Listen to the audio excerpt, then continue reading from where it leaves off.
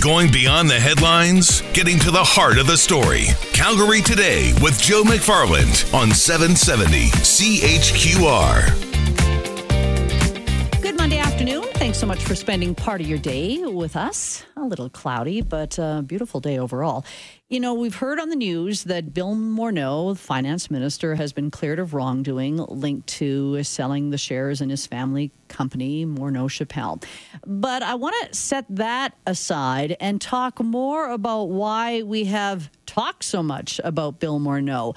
Over the last number of months, we have seen the Liberal government take a look at our tax system, and I'd like to say tweaking, but it was much more than tweaking. We know what they've been trying to do when it comes to income sprinkling, when it comes to paying more taxes, and whether or not this is the right approach to our tax system. I want to bring in Michael Wolfson, Canada Research Chair in Population Health Modeling, populomics, University of Ottawa. He joins us today. Hello, Michael. Hello, how are you? Sounds like the first time I've ever said populomics. Is that right?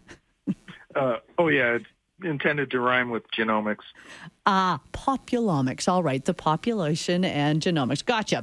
Michael, I want to talk about what we've been seeing with the Liberal government over the last number of, well, I'm thinking it's months, once they started to look at the tax system.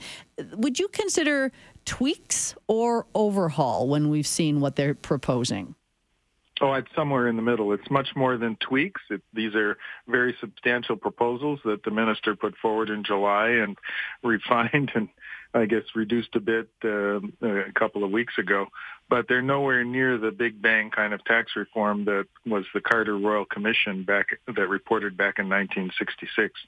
Is it good to be somewhere in the middle? Because I'm wondering, I think probably a lot of my listeners would say it's time to overhaul the tax system, but is that biting off more than any government can chew? My view is yes, it is biting off too much. The Carter Commission started in the early 60s, and the first tax reform legislation didn't happen until 72, so it was like a decade. I know that the Senate Finance Committee released a report a few weeks ago saying, well, let's scrap everything and go for big bang tax reform. But I wonder if you couldn't think of that more as proverbially kicking the can down the road as a delaying tactic. So instead of something massive, as you say, like the Carter Royal Commission from back in the 60s, would you rather just see every year we're refining things, we're making sure that Canadians, first of all, even understand the tax system? Understanding the tax system is a challenge. My recollection is that in law school, the only legislation where you're told to read the guidebook, not the legislation itself, is the Income Tax Act. It's a pain. But in terms of regular review, I think that's precisely what we ought to be doing. And I don't know if your listeners really appreciate, but every year, if you're human resources or health department, you table in Parliament a blue book, main estimates, where you say, here's how we're going to spend our money. And furthermore, there's an evaluation program that cycles through all the activities of the department. So there's an evaluation group. The Auditor General has started including what he calls tax-based expenditures. These are provisions in the Income Tax Act that don't have anything particular to do with raising money, but incenting some behavior, whether it's saving for retirement or giving to charity. And his conclusion in his 2015 report is that the Department of Finance is not providing enough information for Parliament to have the same kind of scrutiny as they do over spending programs. It seems to me that beefing up the capability of the department and the Government of Canada to systematically and in a rolling kind of way go through different aspects of the tax system would be much more effective. It wouldn't be such a big chunk to bite off, but it also would need increased attention, increased effort. Well, and I think increased attention is so important because I think your average Canadian, the only time we really start to understand taxes is when we hear that we're going to be paying more personal income tax. And so I think the rest of it, our eyes glaze over. And in a way, that makes us susceptible to doing whatever the government wants to do with our dollars. I'm not sure presumably people's eyes don't glaze over in the spring when they fill out their tax returns, although increasingly they do it on the computer. Mm-hmm. But you're right. That's the only time I think Canadians really understand our tax system is when it's how much do I have to pay out of my income. But when you start throwing in different things that, even let's say tax-based expenditures. If I said that to the average Canadian, what are you talking about? But that's what the government is losing in money because they're giving us incentives. Is that what it is when they're foregoing revenue? Is that how you describe it? Exactly. And other examples on the corporate side are accelerated depreciation, where you get to write off things faster than you would according to your accountant, or if you're doing R&D, you get a special tax credit for those things. Those are multi-billion-dollar revenue costs associated with those things, but they're not systematically reviewed. Well, and I know probably a lot of listeners are saying they're okay then if tax-based expenditures mean that the government is foregoing taking more money from us. This is where you're actually seeing RSPs, things that we can, it incents us to save money, but that means the government isn't getting as much tax dollars from us?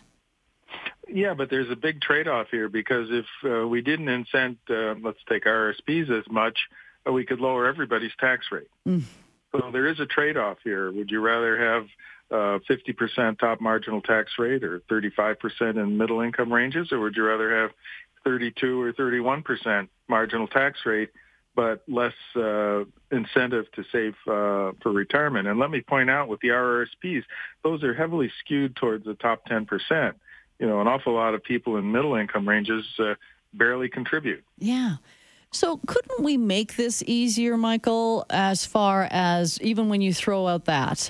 Sure, people say the RSPs, it's great, I can save for my future. But as you pointed out, it's not everyone can afford to set aside how much they should be to make it worth their while. So what should governments be looking at then? And maybe this is big sky thinking or blue sky thinking when we say, what would be a better tax system to keep more dollars in my pocket and still fund the social programs that we have to in this country? Well, I think having a careful review of these tax-based expenditures and saying, do we really need this? Is it helping the people we think it ought to be helping or is intended to help? Another area is perhaps controversially is charities. It's one thing to give money to a charitable organization, but people probably aren't nearly as familiar with charitable foundations, and they're private foundations, and they get to keep money in them and own shares in their private companies if they want. Is that a good use of foregone tax revenue? See, and those are all things that I think make sense. But what government, it almost sounds like when you throw out those ideas, you have to have a bigger, well, I don't know if you have to have another commission, but you have to really look at where our dollars are going and how the government is collecting those dollars. Oh, again, I agree. But if you go to any of the major spending departments of the Government of Canada, they have a substantial evaluation group whose job it is to produce evaluations of, whether it's job training or some sort of medical device program in Health Canada. Every 5 years or so, they do a review of how effective it is, how well it's working, and that's tabled in Parliament. These tax-based expenditures are not similarly reviewed. And so do you think even with the Auditor General, as you say, now is trying to make that a line item as well, this is a step in the right direction just so we start to understand what's happening when it comes to the tax-based expenditures? Absolutely. And let me also say that one of the challenges here is the quality of the data. CRA is, quite understandably principally charged with collecting taxes and making sure things are fairly administered. They're not like Statistics Canada, very concerned about do we have enough data in order to understand, for example, the proposals that caused so much foo-foo this past summer with the income sprinkling. Those are pretty tricky things. And, a lot of the data is there, but not as much as one really would like. And one would have thought that given the controversy that was associated with those proposals, that the Department of Finance would have been, maybe they have been, they just didn't publish it, but would have been pushing to say these are really important things. We need to make sure we have good data on it. So is the Liberal government going in the right direction? I mean, as you say, since they introduced some of these changes and they've had feedback, they've had to refine a lot of them, are they at least making an effort to look at our tax system and see where changes have to be made? I don't know. I don't have a clue. I don't have any inside information on that. But, perhaps a bit of a corollary thing is the Minister of whatever it is, Industry, Science, Technology, Minister Baines, was interesting in the summer. He made an announcement saying that the government is really keen on big data, data analytics, that sort of stuff. His focus was more on improving the competitiveness of Canada's private sector by making more information available. But as they say, what's good for the goose is good for the gander. That improving the data quality for the government's own operations and improving the analysis that's done would be a major step forward. This government, very much in my mind, to their credit, campaigned on and said we are interested and we're going to do evidence-based policy. That's sometimes easier said than done if the evidence isn't sitting there on the shelf. And the evidence can't be sitting on the shelf if the data that you need to produce the evidence haven't been collected. Michael, before I let you go, you have to tell me, though, what we've seen in the U.S. and with their tax bill. Now, is that tax reform? Is that what you see Canada has to do? Or is that more just looking at tax cuts? Because the big one that comes out of that is lowering corporate income tax in the U.S. Yeah, I think there's an awful lot of charade or fraud or misrepresentation. And it's basically a $1.5 trillion tax cut down there. Yeah. There was a bit of base broadening. There's been some controversy about, what do they call them, the red states, because of the $10,000 cap on mortgage interest and bond interest deductibility. But I think that was basically done to stay within the U.S. rule that if you go over $1.5 trillion deficit increase, you need 2/3 majority rather than 50% plus one. It's not tax reform. It's a hodgepodge. I was looking at the Tax Policy Center in the U.S., which does a wonderful job analyzing these kinds of things, and the amount of changes and the log rolling and the bargaining that went on. People complain about the Canadian tax code being complicated. The U.S. tax code is about 4 times as much shelf space as the Canadian Income Tax Act. So what happened then in the U.S., what does that mean to Canadian companies? Does it make us less competitive? Hard to say. There's no question that reducing the tax rate for corporations will make it somewhat more attractive for Canadian businesses. But our corporate tax rate has already been low. And the important thing is when you make an investment, what matters isn't so much or only the nominal or statutory tax rate. It's what are all the tax breaks that you get. If you can, if some city says you don't have to pay any property taxes for 10 years, or somebody else, or in the Tax Act saying, well, if you invest in this kind of machinery, you can write it off in 2 years, even though your accountant says it should take 7. Or if you say, well, I really like Waterloo, Ontario, because there's a heck of a lot of really bright people who are computer savvy.